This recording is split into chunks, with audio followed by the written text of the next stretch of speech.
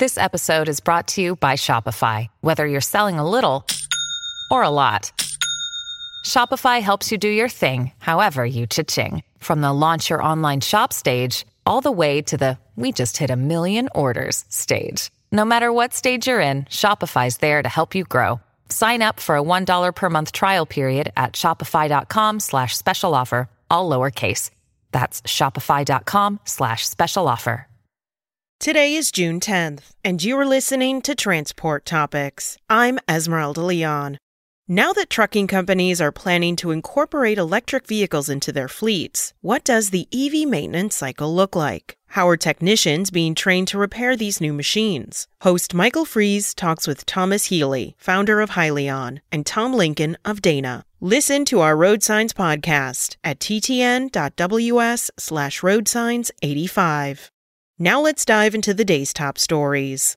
House transportation leaders called on the nation's top transportation officer to increase resources for the expansion of parking facilities for truck drivers. Representatives Peter DeFazio, an Oregon Democrat, and Sam Graves, a Missouri Republican, wrote to Secretary Pete Buttigieg saying that increased funding for truck parking availability would help alleviate long-standing supply chain inefficiencies. The trucking industry has cited a lack of parking spaces as a top concern for several years.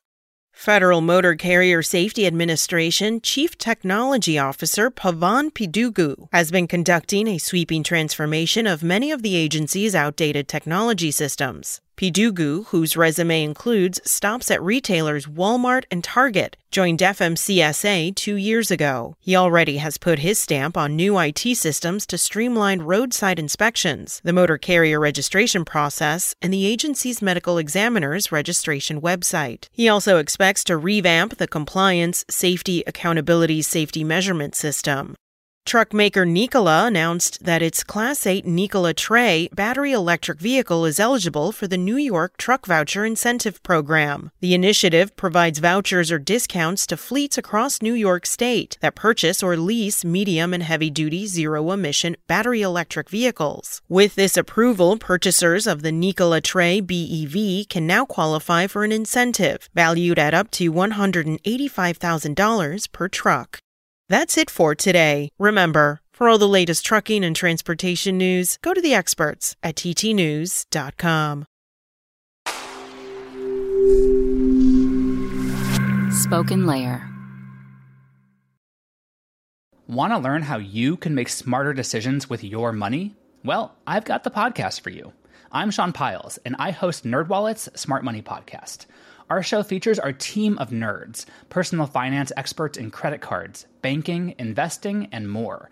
And they'll help you make the most of your money while cutting through the clutter and misinformation in today's world of personal finance.